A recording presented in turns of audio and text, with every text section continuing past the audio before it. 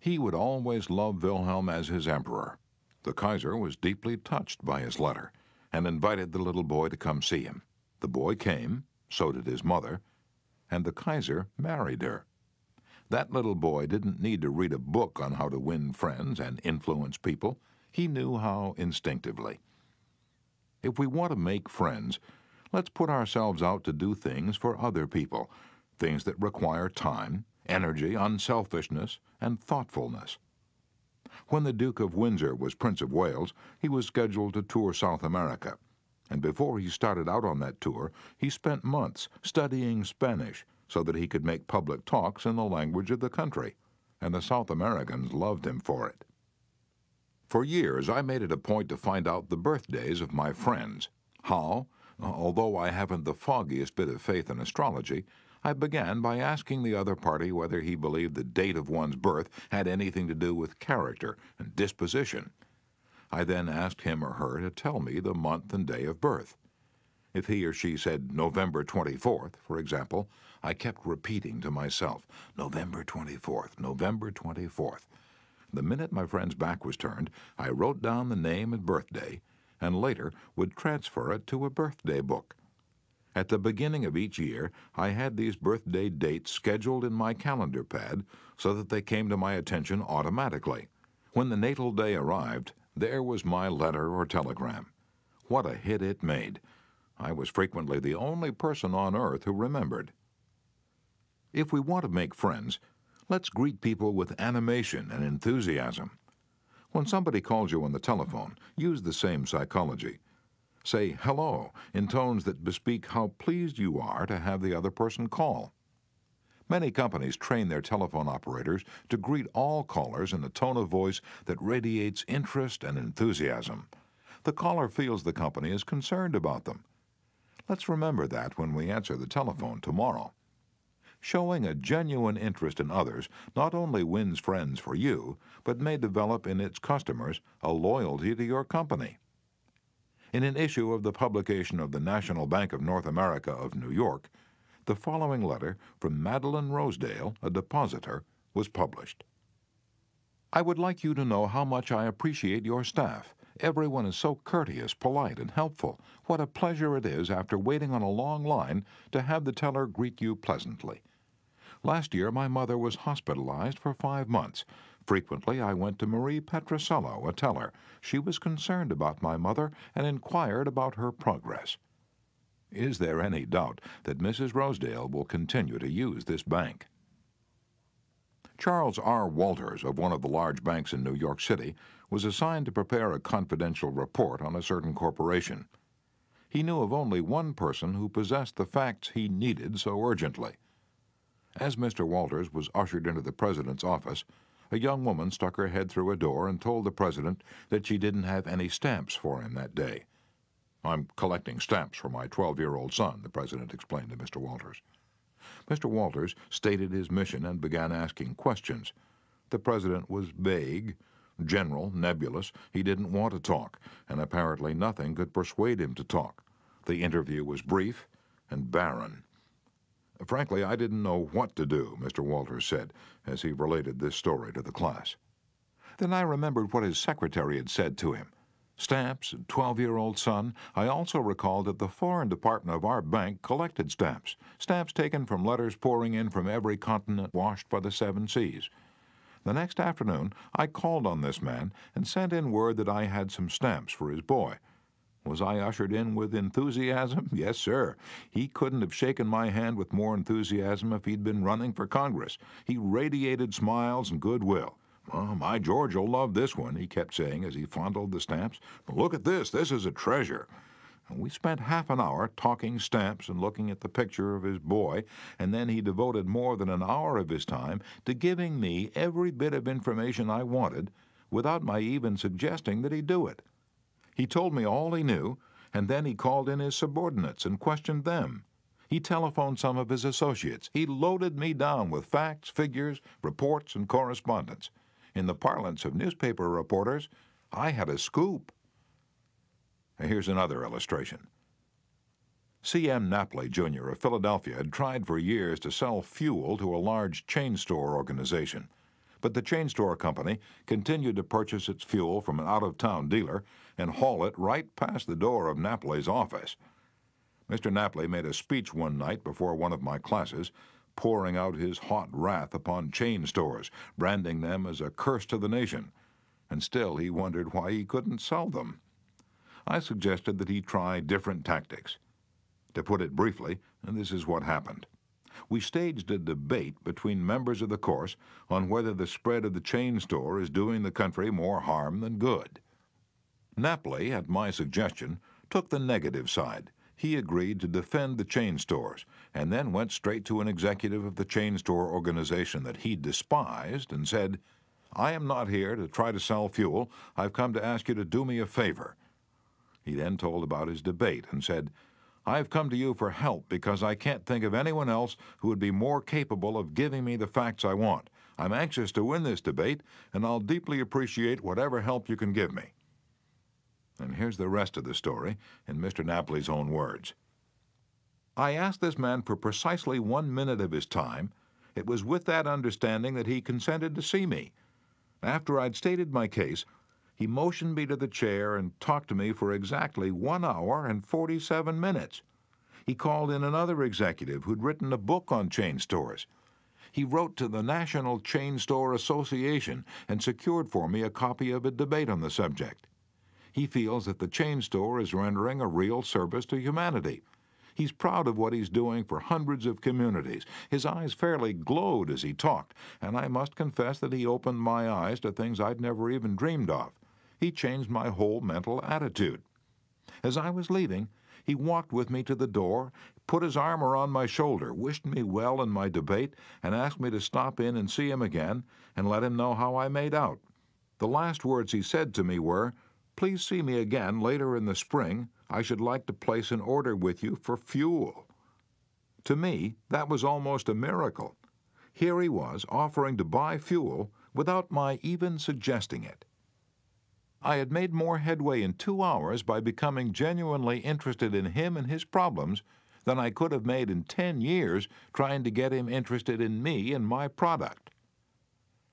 You didn't discover a new truth, Mr. Napoli. For a long time ago, 100 years before Christ was born, a famous old Roman poet, Publilius Cyrus, remarked, "We are interested in others when they are interested in us."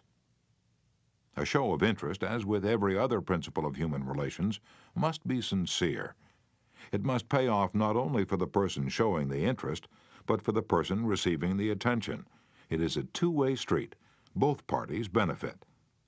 Martin Ginsburg, who took our course in Long Island, New York, reported how the special interest a nurse took in him profoundly affected his life. "It was Thanksgiving Day. I was 10 years old. I was in a welfare ward of a city hospital and was scheduled to undergo major orthopedic surgery the next day.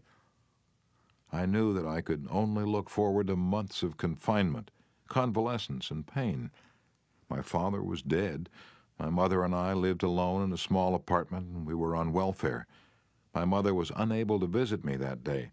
As the day went on, I became overwhelmed with a feeling of loneliness, despair, fear. I knew my mother was home alone, worrying about me, not having anyone to be with, not having anyone to eat with, not even having enough money to afford a Thanksgiving Day dinner. And the tears welled up in my eyes, and I stuck my head under the pillow and pulled the covers over it. I cried silently, but oh, so bitterly, so much that my body was racked with pain. A young student nurse heard my sobbing and came over to me. She took the covers off my face and started wiping my tears. She told me how lonely she was having to work that day, not being able to be with her family. She asked me whether I'd have dinner with her. She brought 2 trays of food, sliced turkey, mashed potatoes, cranberry sauce, and ice cream for dessert. She talked to me and tried to calm my fears. Even though she was scheduled to go off duty at 4 p.m., she stayed on her own time until almost 11 p.m. She played games with me, talked to me, and stayed with me until I finally fell asleep. Many Thanksgivings have come and gone since I was 10, but one never passes without me remembering that particular one, and my feelings of frustration, fear, loneliness, and the warmth and tenderness of the stranger that somehow made it all bearable. If you want others to like you, if you want to develop real friendships, if you want to help others at the same time as you help yourself, keep this principle in mind. Principle 1. Become genuinely interested in other people.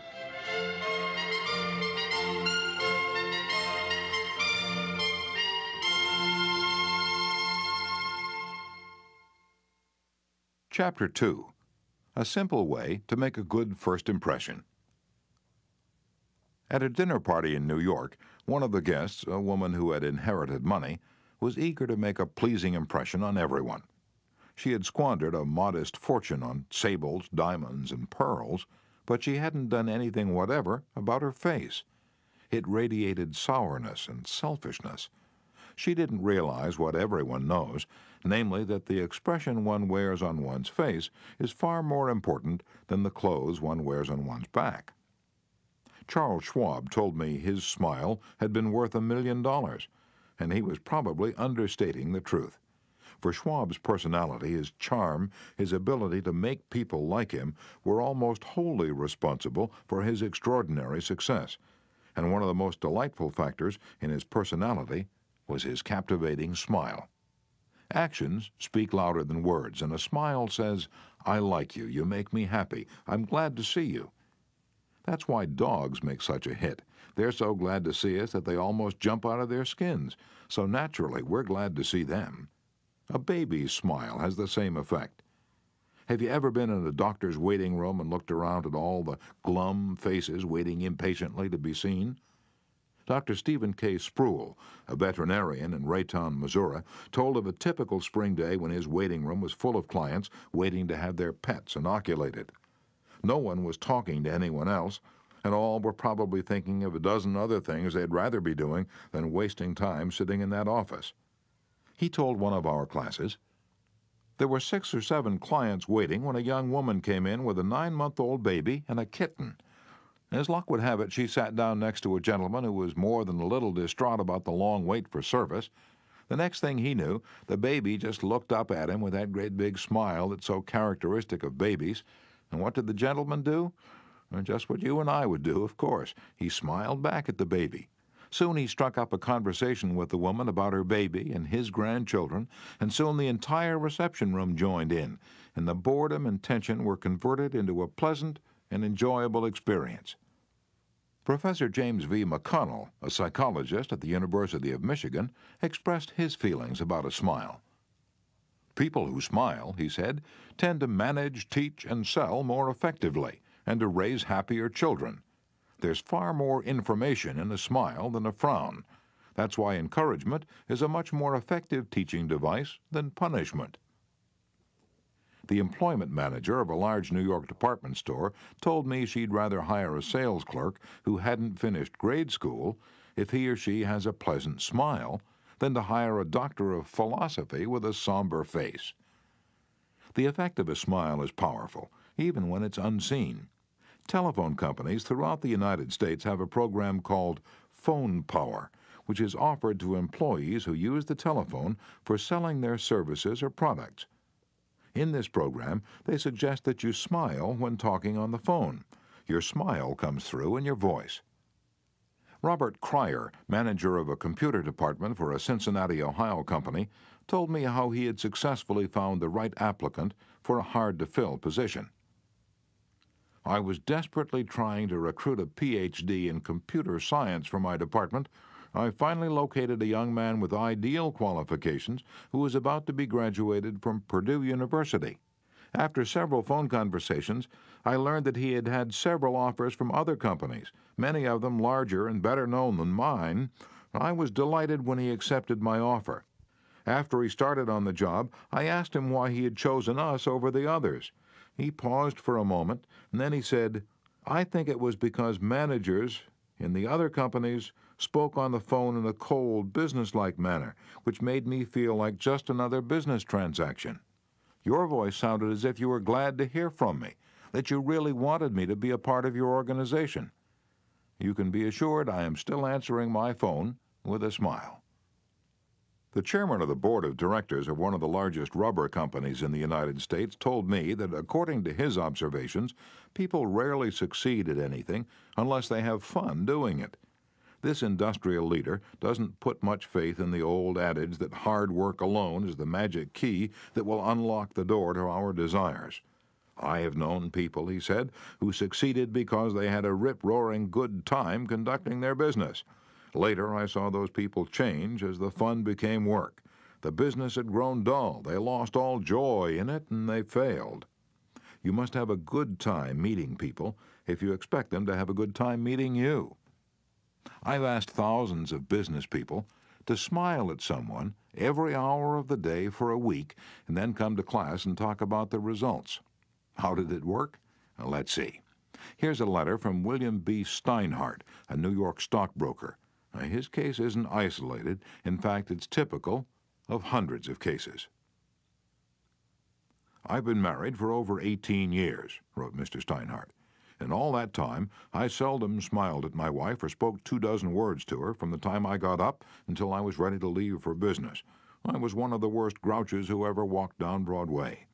When you asked me to make a talk about my experience with smiles, I thought I'd try it for a week. So the next morning, while combing my hair, I looked at my glum mug in the mirror and I said to myself, 'Bill, you're going to wipe the scowl off that sourpuss of yours today. You are going to smile. And you are going to begin right now.' As I sat down to breakfast, I greeted my wife with a 'Good morning, my dear,' and smiled as I said it. You warned me that she might be surprised. Well, you underestimated her reaction. She was bewildered. She was shocked. I told her that in the future she could expect this as a regular occurrence, and I kept it up every morning. This changed attitude of mine brought more happiness into our home in 2 months since I started than was there during the last year. As I leave for my office, I greet the elevator operator in the apartment house with a 'good morning' and a smile. I greet the doorman with a smile. I smile at the cashier in the subway booth when I ask for change. As I stand on the floor of the stock exchange, I smile at people who until recently never saw me smile. I soon found that everybody was smiling back at me. I treat those who come to me with complaints or grievances in a cheerful manner. I smile as I listen to them, and I find that adjustments are accomplished much easier. I find that smiles are bringing me dollars, many dollars, every day. I share my office with another broker. One of his clerks is a likable young chap. I was so elated about the results I was getting that I told him recently about my new philosophy of human relations. He then confessed that when I first came to share my office with his firm, he thought me a terrible grouch and only recently changed his mind. He said I was really human when I smiled. I have also eliminated criticism from my system. I give appreciation and praise now instead of condemnation. I have stopped talking about what I want. I'm now trying to see the other person's viewpoint. And these things have literally revolutionized my life. I am a totally different man, a happier man, a richer man, richer in friendships and happiness, the only things that matter much after all. You don't feel like smiling? And then what? 2 things. First, force yourself to smile. If you're alone, force yourself to whistle or hum a tune or sing. Act as if you were already happy, and that will tend to make you happy. Here's the way the psychologist and philosopher William James puts it. Action seems to follow feeling, but really action and feeling go together. And by regulating the action, which is under the more direct control of the will, we can indirectly regulate the feeling, which is not. Thus, the sovereign voluntary path to cheerfulness, if our cheerfulness be lost, is to sit up cheerfully and to act and speak as if cheerfulness were already there. Everybody in the world is seeking happiness, and there's only one sure way to find it. That is, by controlling your thoughts. Happiness doesn't depend on outward conditions, it depends on inner conditions. It isn't what you have, or who you are, or where you are, or what you're doing that makes you happy or unhappy. It is what you think about it. For example, 2 people may be in the same place doing the same thing. Both may have about an equal amount of money and prestige, and yet one may be miserable and the other happy. Why? Because of a different mental attitude. I have seen just as many happy faces among the poor peasants toiling with their primitive tools in the devastating heat of the tropics as I have seen in air-conditioned offices in New York, Chicago, or Los Angeles. There is nothing either good or bad, said Shakespeare, but thinking makes it so. Abe Lincoln once remarked that most folks are about as happy as they make up their minds to be. He was right. I saw a vivid illustration of that truth as I was walking up the stairs of the Long Island Railroad station in New York. Directly in front of me, 30 or 40 crippled boys on canes and crutches were struggling up the stairs. One boy had to be carried up. I was astonished at their laughter and gaiety. I spoke about it to one of the men in charge of the boys. "Oh, yes," he said, "when a boy realizes that he's going to be a cripple for life, he's shocked at first, but after he gets over the shock, he usually resigns himself to his fate and then becomes as happy as normal boys." I felt like taking my hat off to those boys. They taught me a lesson I hope I shall never forget.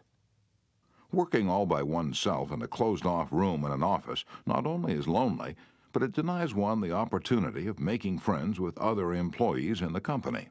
Senora Maria Gonzalez of Guadalajara, Mexico, had such a job. She envied the shared comradeship of other people in the company as she heard their chatter and laughter. As she passed them in the hall during the first weeks of her employment, she shyly looked the other way.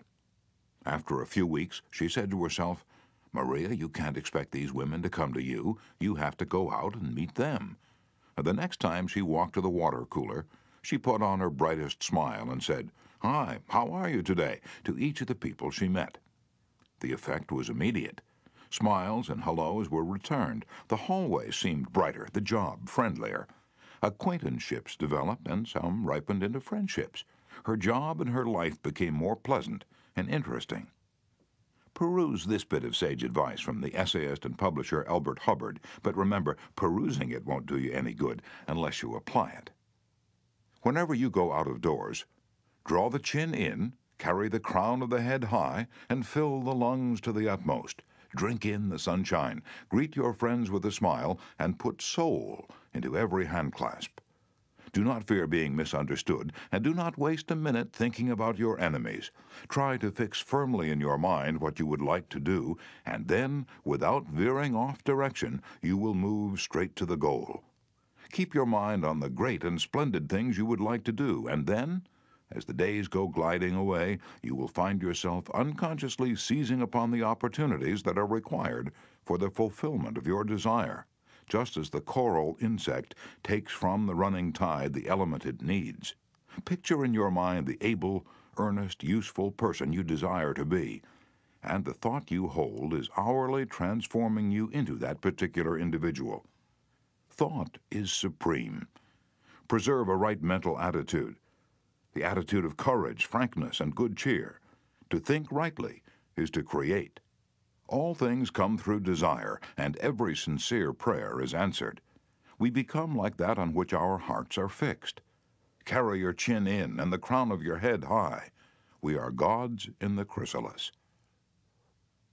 The ancient Chinese were a wise lot, wise in the ways of the world, and they had a proverb that you and I ought to cut out and paste inside our hats. It goes like this: "A man without a smiling face must not open a shop." Your smile is a messenger of your goodwill. Your smile brightens the lives of all who see it. To someone who has seen a dozen people frown, scowl, or turn their faces away, your smile is like the sun breaking through the clouds, especially when that someone is under pressure from his bosses, his customers, his teachers, or parents, or children. A smile can help him realize that all is not hopeless, that there is joy in the world. Some years ago, a department store in New York City, in recognition of the pressures its sales clerks were under during the Christmas rush, presented the readers of its advertisements with the following homely philosophy: "The value of a smile at Christmas. It costs nothing but creates much. It enriches those who receive, without impoverishing those who give. It happens in a flash, and the memory of it sometimes lasts forever. None are so rich they can get along without it, and none so poor but are richer for its benefits. It creates happiness in the home, fosters goodwill in the business, and is the countersign of friends. It is rest to the weary, daylight to the discouraged, sunshine to the sad, and nature's best antidote for trouble. Yet it cannot be bought, begged, borrowed, or stolen, for it is something that is no earthly good to anybody until it is given away. And if, in the last-minute rush of Christmas buying, some of our salespeople should be too tired to give you a smile, may we ask you to leave one of yours? For nobody needs a smile so much as those who have none left to give. Principle 2. Smile. Chapter 3. If you don't do this, you are headed for trouble. Back in 1898, a tragic thing happened in Rockland County, New York. A child had died, and on this particular day the neighbors were preparing to go to the funeral. Jim Farley went out to the barn to hitch up his horse. The ground was covered with snow, the air was cold and stampy, the horse hadn't been exercised for days, and as he was led out to the watering trough, he wheeled playfully, kicked both his heels high in the air, and killed Jim Farley. So the little village of Stony Point had 2 funerals that week instead of 1. Jim Farley left behind him a widow and 3 boys, and a few $100s in insurance. His oldest boy, Jim, was 10, and he went to work in a brickyard, wheeling sand and pouring it in the molds and turning the bricks on edge to be dried by the sun. This boy, Jim, never had a chance to get much education, but with his natural geniality he had a flair for making people like him, so he went into politics, and as the years went by he developed an uncanny ability for remembering people's names. He never saw the inside of a high school, but before he was 46 years of age, 4 colleges had honored him with degrees, and he'd become chairman of the Democratic National Committee and Postmaster General of the United States. I once interviewed Jim Farley and asked him the secret of his success. He said, "Hard work." And I said, "Don't be funny." He then asked me what I thought was the reason for his success. I replied, "I understand you can call 10,000 people by their first names." "No, you're wrong," he said. "I can call 50,000 people by their first names." Make no mistake about it, that ability helped Mr. Farley put Franklin D. Roosevelt in the White House when he managed Roosevelt's campaign in 1932. During the years that Jim Farley traveled as a salesman for a gypsum concern, and during the years that he held office as town clerk in Stony Point, he built up a system for remembering names. In the beginning, it was a very simple one. Whenever he met a new acquaintance, he found out his or her complete name and some facts about his or her family, business, and political opinions. He fixed all these facts well in mind as part of the picture, and then the next time he met that person, even if it was a year later, he was able to shake hands, inquire after the family, and ask about the hollyhocks in the backyard. No wonder he developed a following. For months before Roosevelt's campaign for president began, Jim Farley wrote hundreds of letters a day to people all over the western and northwestern states. Then he hopped onto a train and in 19 days covered 20 states and 12,000 miles, traveling by buggy, train, automobile, and boat. He would drop into town, meet his people at lunch or breakfast, tea or dinner, and give them a heart-to-heart talk. Then he'd dash off again on another leg of his journey. As soon as he arrived back east, he wrote to one person in each town he had visited, asking for a list of all the guests to whom he had talked. The final list contained thousands and thousands of names, yet each person on that list was paid the subtle flattery of getting a personal letter from James Farley. These letters began, "Dear Bill," or "Dear Jane," and they were always signed Jim. Jim Farley discovered early in life that the average person is more interested in his or her own name than in all the other names on earth put together. Remember that name and call it easily, and you have paid a subtle and very effective compliment. But forget it or misspell it, and you've placed yourself at a sharp disadvantage. For example, I once organized a public speaking course in Paris and sent form letters to all the American residents in the city. French typists with apparently little knowledge of English filled in the names, and naturally they made blunders. One man, the manager of a large American bank in Paris, wrote me a scathing rebuke because his name had been misspelled. Sometimes it's difficult to remember a name, particularly if it's hard to pronounce. Rather than even try to learn it, many people ignore it or call the person by an easy nickname. Sid Levy once called on a customer for some time whose name was Nicodemus Papadoulas. Most people just called him Nick. Levy told us, "I made a special effort to say his name over several times to myself before I made a call. When I greeted him by his full name, 'Good afternoon, Mr. Nicodemus Papadoulas,' he was shocked. For what seemed like several minutes, there was no reply from him at all. Finally, he said with tears rolling down his cheeks, 'Mr. Levy, in all the 15 years I have been in this country, nobody has ever made the effort to call me by my right name.'" And what was the reason for Andrew Carnegie's success? He was called the Steel King, yet he himself knew little about the manufacture of steel. He had hundreds of people working for him who knew far more about steel than he did. But he knew how to handle people, and that is what made him rich. Early in life, he showed a flair for organization, a genius for leadership. By the time he was 10, he too had discovered the astounding importance people place on their own name. And he used that discovery to win cooperation. To illustrate, when he was a boy back in Scotland, he got a hold of a rabbit, a mother rabbit.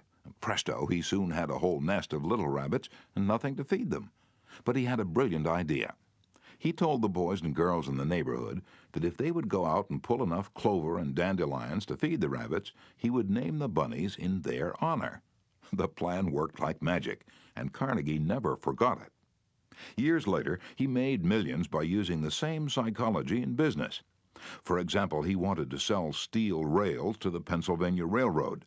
J. Edgar Thompson was the president of the Pennsylvania Railroad then, so Andrew Carnegie built a huge steel mill in Pittsburgh and called it the Edgar Thompson Steel Works. Now, here's a riddle. See if you can guess it. When the Pennsylvania Railroad needed steel rails, where do you suppose J. Edgar Thompson bought them? From Sears Roebuck? No.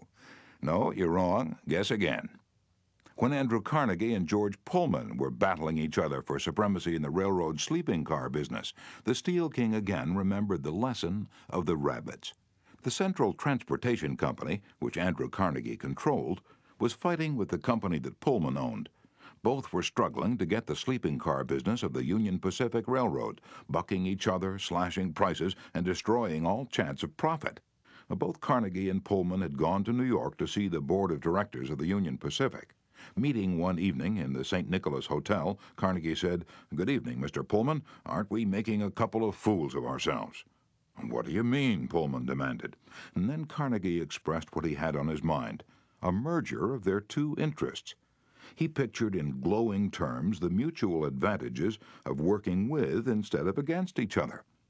Pullman listened attentively, but he was not wholly convinced. Finally he asked, "What would you call the new company?"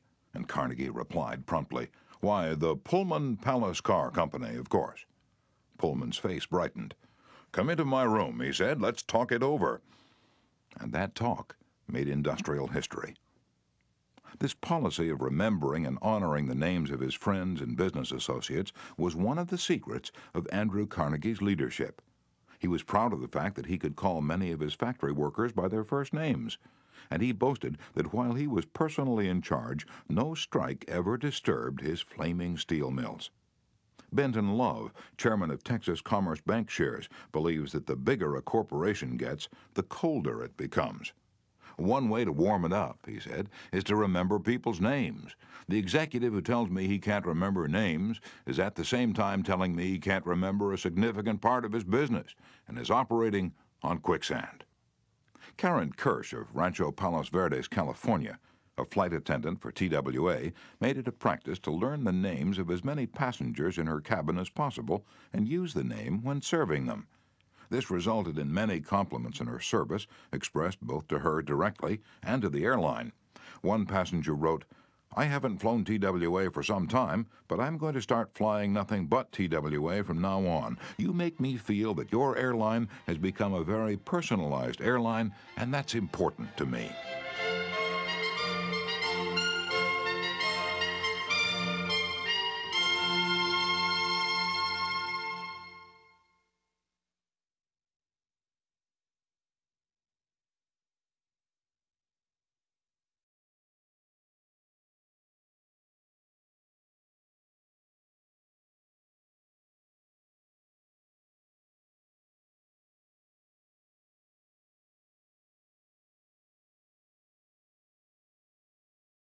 people are so proud of their names that they strive to perpetuate them at any cost. Even blustering, hard-boiled old P.T. Barnum, the greatest showman of his time, disappointed because he had no sons to carry on his name, offered his grandson, C.H. Seeley, $25,000 if he would call himself Barnum Seeley. For many centuries, nobles and magnates supported artists, musicians, and authors so that their creative works would be dedicated to them. Libraries and museums owe their richest collections to people who cannot bear to think that their names might perish from the memory of the race. The New York Public Library has its Astor and Lenox collections. The Metropolitan Museum perpetuates the name of Benjamin Altman and J.P. Morgan. And nearly every church is beautified by stained-glass windows commemorating the names of their donors. Many of the buildings on the campuses of most universities bear the names of donors who contributed large sums of money for this honor. Most people don't remember names for the simple reason that they don't take the time and energy necessary to concentrate and repeat and fix names indelibly in their minds. They make excuses for themselves. They're too busy. But they were probably no busier than Franklin D. Roosevelt, and he took time to remember and recall even the names of mechanics with whom he came into contact.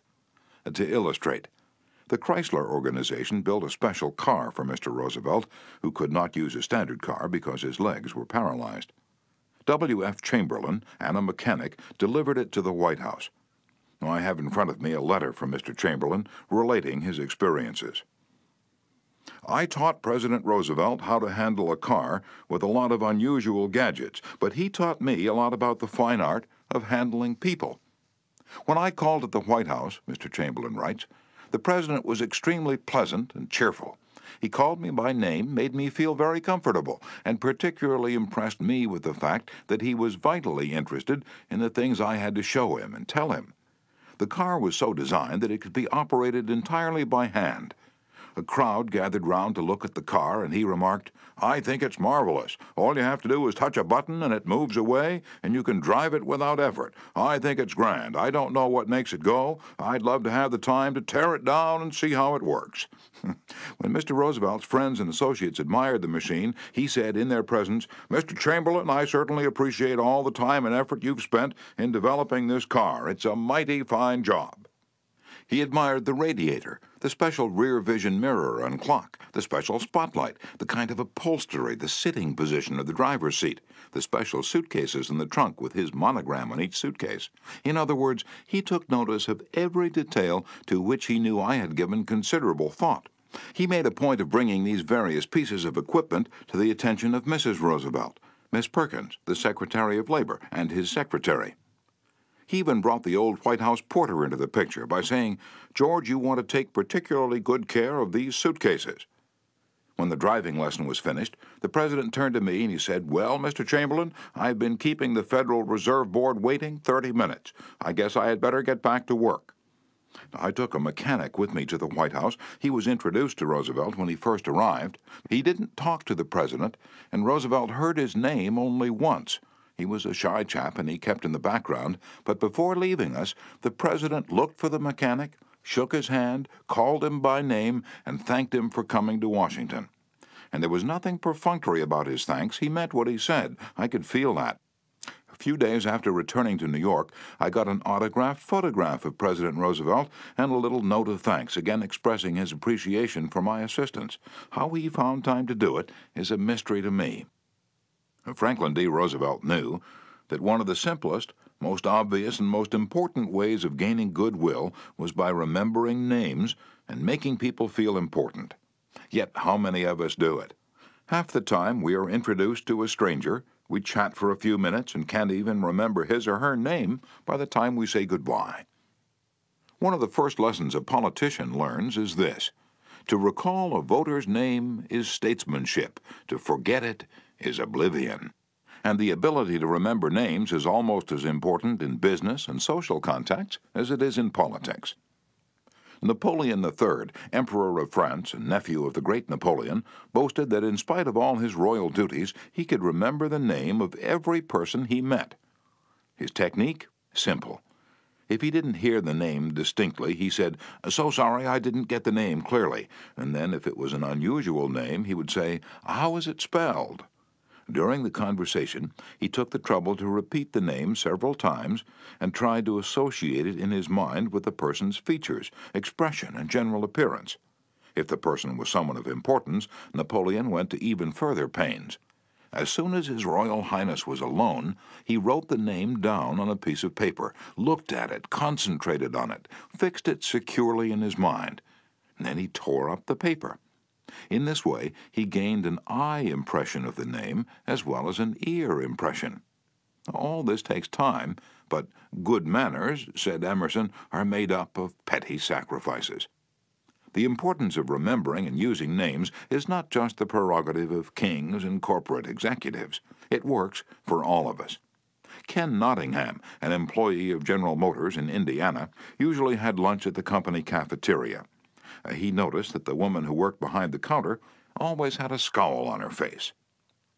She had been making sandwiches for about 2 hours, and I was just another sandwich to her. I told her what I wanted. She weighed out the ham on a little scale, and then she gave me 1 leaf of lettuce, a few potato chips, and handed them to me. The next day I went through the same line, same woman, same scowl. The only difference was I noticed her name tag. I smiled. I said, "Hello, Eunice."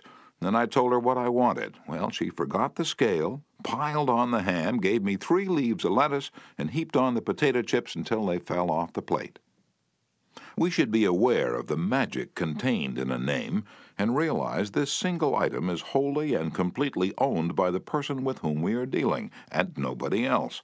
The name sets the individual apart. It makes him or her unique among all others. The information we are imparting or the request we are making takes on a special importance when we approach the situation with the name of the individual. From the waitress to the senior executive, the name will work magic as we deal with others. Principle 3. Remember that a person's name is to that person the sweetest and most important sound in any language. Chapter 4. An easy way to become a good conversationalist. Some time ago, I attended a bridge party. I don't play bridge, and there was a woman there who didn't play bridge either, and she had discovered that I had once been Lowell Thomas's manager before he went on the radio, and that I'd traveled in Europe a great deal while helping him prepare the illustrated travel talks he was then delivering. So she said, "Oh, Mr. Carnegie, I do want you to tell me about all the wonderful places you've visited and the sights you've seen." As we sat down on the sofa, she remarked that she and her husband had recently returned from a trip to Africa. "Africa?" I exclaimed. "How interesting. I've always wanted to see Africa, but I never got there except for a 24-hour stay once in Algiers. Tell me, did you visit the big game country, yes? How fortunate. I envy you. Do tell me about Africa." And that kept her talking for 45 minutes. She never again asked me where I had been or what I'd seen. She didn't want to hear me talk about my travels. All she wanted was an interested listener, so she could expand her ego and tell about where she had been. Was she unusual? No, many people are like that. For example, I met a distinguished botanist at a dinner party given by a New York book publisher. I'd never talked with a botanist before, and I found him fascinating. I literally sat on the edge of my chair and listened while he spoke of exotic plants and experiments in developing new forms of plant life and indoor gardens, and even told me astonishing facts about the humble potato. I had a small indoor garden of my own, and he was good enough to tell me how to solve some of my problems. As I said, we were at a dinner party. There must have been a dozen other guests, but I violated all of the canons of courtesy, ignored everyone else, and talked for hours to the botanist. Midnight came. I said good night to everyone and departed. The botanist then turned to our host and paid me several flattering compliments. I was most stimulating, I was this and I was that, and he ended by saying I was a most interesting conversationalist. An interesting conversationalist? Why, I had said hardly anything at all. I couldn't have said anything if I'd wanted to without changing the subject, for I didn't know any more about botany than I knew about the anatomy of a penguin. But I had done this. I had listened intently. I had listened because I was genuinely interested, and he felt it. Naturally, that pleased him. That kind of listening is one of the highest compliments we can pay anyone. Few human beings, wrote Jack Woodford in Strangers in Love, few human beings are proof against the implied flattery of rapt attention. I went even further than giving him rapt attention. I was hearty in my approbation and lavish in my praise. I told him that I had been immensely entertained and instructed, and I had. I told him I wished I had his knowledge, and I did. I told him that I should love to wander the fields with him, and I have. I told him I must see him again, and I did. And so I had him thinking of me as a good conversationalist, when in reality I had been merely a good listener, and had encouraged him to talk. What is the secret, the mystery of a successful business interview? Well, according to former Harvard President Charles W. Eliot, there is no mystery about successful business intercourse. Exclusive attention to the person who is speaking to you is very important. Nothing else is so flattering as that. Eliot himself was a past master of the art of listening.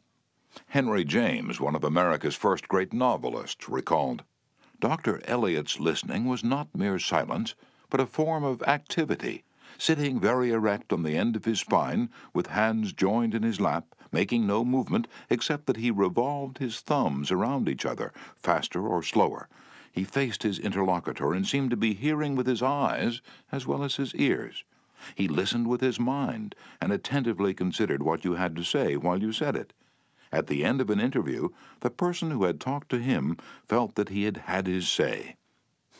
Self-evident, isn't it? You don't have to study for 4 years at Harvard to discover that.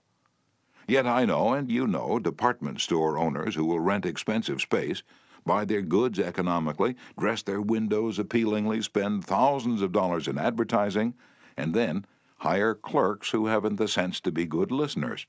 Clerks who interrupt customers, contradict them, irritate them, and all but drive them from the store. A department store in Chicago almost lost a regular customer who spent several $1,000s each year in that store because a sales clerk wouldn't listen. Mrs. Henrietta Douglas, who took our course in Chicago, had purchased a coat at a special sale. After she'd brought it home, she noticed that there was a tear in the lining. She came back the next day and asked the sales clerk to exchange it. The clerk refused even to listen to her complaint. "You bought this at a special sale," she said. She pointed to a sign on the wall. "Read that," she explained. "All sales are final. Once you bought it, you have to keep it. Sew up the lining yourself." "But this was damaged merchandise," Mrs. Douglas complained. "Makes no difference," the clerk interrupted. "Final's final." Mrs. Douglas was about to walk out indignantly, swearing never to return to that store ever, when she was greeted by the department manager, who knew her from her many years of patronage. Mrs. Douglas told her what had happened. The manager listened attentively to the whole story, examined the coat, and then said, "Special sales are final, so we can dispose of merchandise at the end of the season, but this no-return policy does not apply to damaged goods. We will certainly repair or replace the lining, or if you prefer, give you your money back." What a difference in treatment! If that manager had not come along and listened to the customer, a long-term patron of that store could have been lost forever. Listening is just as important in one's home life as in the world of business. Millie Esposito of Croton-on-Hudson, New York, made it her business to listen carefully when one of her children wanted to speak with her. One evening, she was sitting in the kitchen with her son Robert, and after a brief discussion of something that was on his mind, Robert said, "Mom, I know that you love me very much." Mrs. Esposito was touched and said, "Of course I love you very much. Did you doubt it?" And Robert responded, "No, but I really know you love me, because whenever I want to talk to you about something, you stop whatever you're doing and listen to me." The chronic kicker, even the most violent critic, will frequently soften and be subdued in the presence of a patient, sympathetic listener, a listener who will be silent while the irate fault-finder dilates like a king cobra and spews the poison out of his system. To illustrate, the New York Telephone Company discovered a few years ago that it had to deal with one of the most vicious customers who ever cursed a customer service representative. And he did curse. He raved. He threatened to tear the phone out by its roots. He refused to pay certain charges that he declared were false. He wrote letters to the newspapers, he filed innumerable complaints with the Public Service Commission, and he started several suits against the telephone company. At last, one of the company's most skillful troubleshooters was sent to interview this stormy petrel. This troubleshooter listened and let the cantankerous customer enjoy himself, pouring out his tirade. The telephone representative listened and said yes, and sympathized with his grievance. He raved on, and I listened for nearly 3 hours, the troubleshooter said, as he related his experiences before one of my classes. And then I went back and listened some more. I interviewed him 4 times, and before the 4th visit was over, I had become a charter member of an organization he was starting. He called it the Telephone Subscribers Protective Association. I'm still a member of this organization, and so far as I know, I'm the only member in the world today besides Mr. Smith. I listened and sympathized with him on every point that he'd made during these interviews. He never had a telephone representative talk with him that way before, and he became almost friendly. The point on which I went to see him was not even mentioned on the first visit, nor was it mentioned on the second or third, but upon the 4th interview, I closed the case completely. He paid all his bills in full, and for the first time in the history of his difficulties with the telephone company, voluntarily withdrew his complaints from the Public Service Commission. Doubtless Mr. Smith had considered himself a holy crusader, defending public rights against callous exploitation. But in reality, what he'd really wanted was a feeling of importance. He got this feeling of importance, at first, by kicking and complaining. But as soon as he got his feeling of importance from a representative of the company, his imagined grievances vanished into thin air. One morning years ago, an angry customer stormed into the office of Julian F. Detmer, founder of the Detmer Woolen Company, which later became the world's largest distributor of woolens to the tailoring trade. "This man owed us a small sum of money," Mr. Detmer explained to me. "The customer denied it, but we knew he was wrong, so our credit department had insisted that he pay. After getting a number of letters from our credit department, he packed his grip, made a trip to Chicago, and hurried into my office to inform me not only that he was not going to pay that bill, but that he was never going to buy another dollar's worth of goods from the Detmer Woolen Company." I listened patiently to all he had to say. I was tempted to interrupt, but I realized that would be bad policy, so I let him talk himself out. When he finally simmered down and got in a receptive mood, I said quietly, "I want to thank you for coming to Chicago to tell me about this.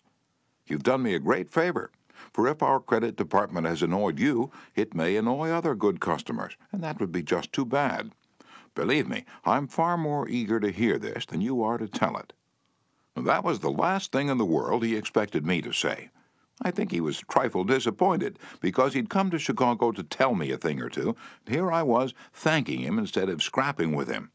I assured him we would wipe the charge off the books and forget it, because he was a very careful man with only one account to look after, while our clerks had to look after thousands. Therefore, he was less likely to be wrong than we were. I told him that I understood exactly how he felt, and if I were in his shoes, I should undoubtedly feel precisely as he did. Since he wasn't going to buy from us anymore, I recommended some other woolen houses. In the past, we'd usually lunch together when he came to Chicago, so I invited him to have lunch with me this day. He accepted reluctantly, but when we came back to the office, he placed a larger order than ever before. He returned home in a softened mood, and, wanting to be just as fair with us as we'd been with him, looked over his bills, found one that had been mislaid, and sent us a check with his apologies. Later, when his wife presented him with a baby boy, he gave his son the middle name of Detmer, and he remained a friend and customer of the house until his death 22 years afterward. Years ago, a poor Dutch immigrant boy washed the windows of a bakery shop after school to help support his family.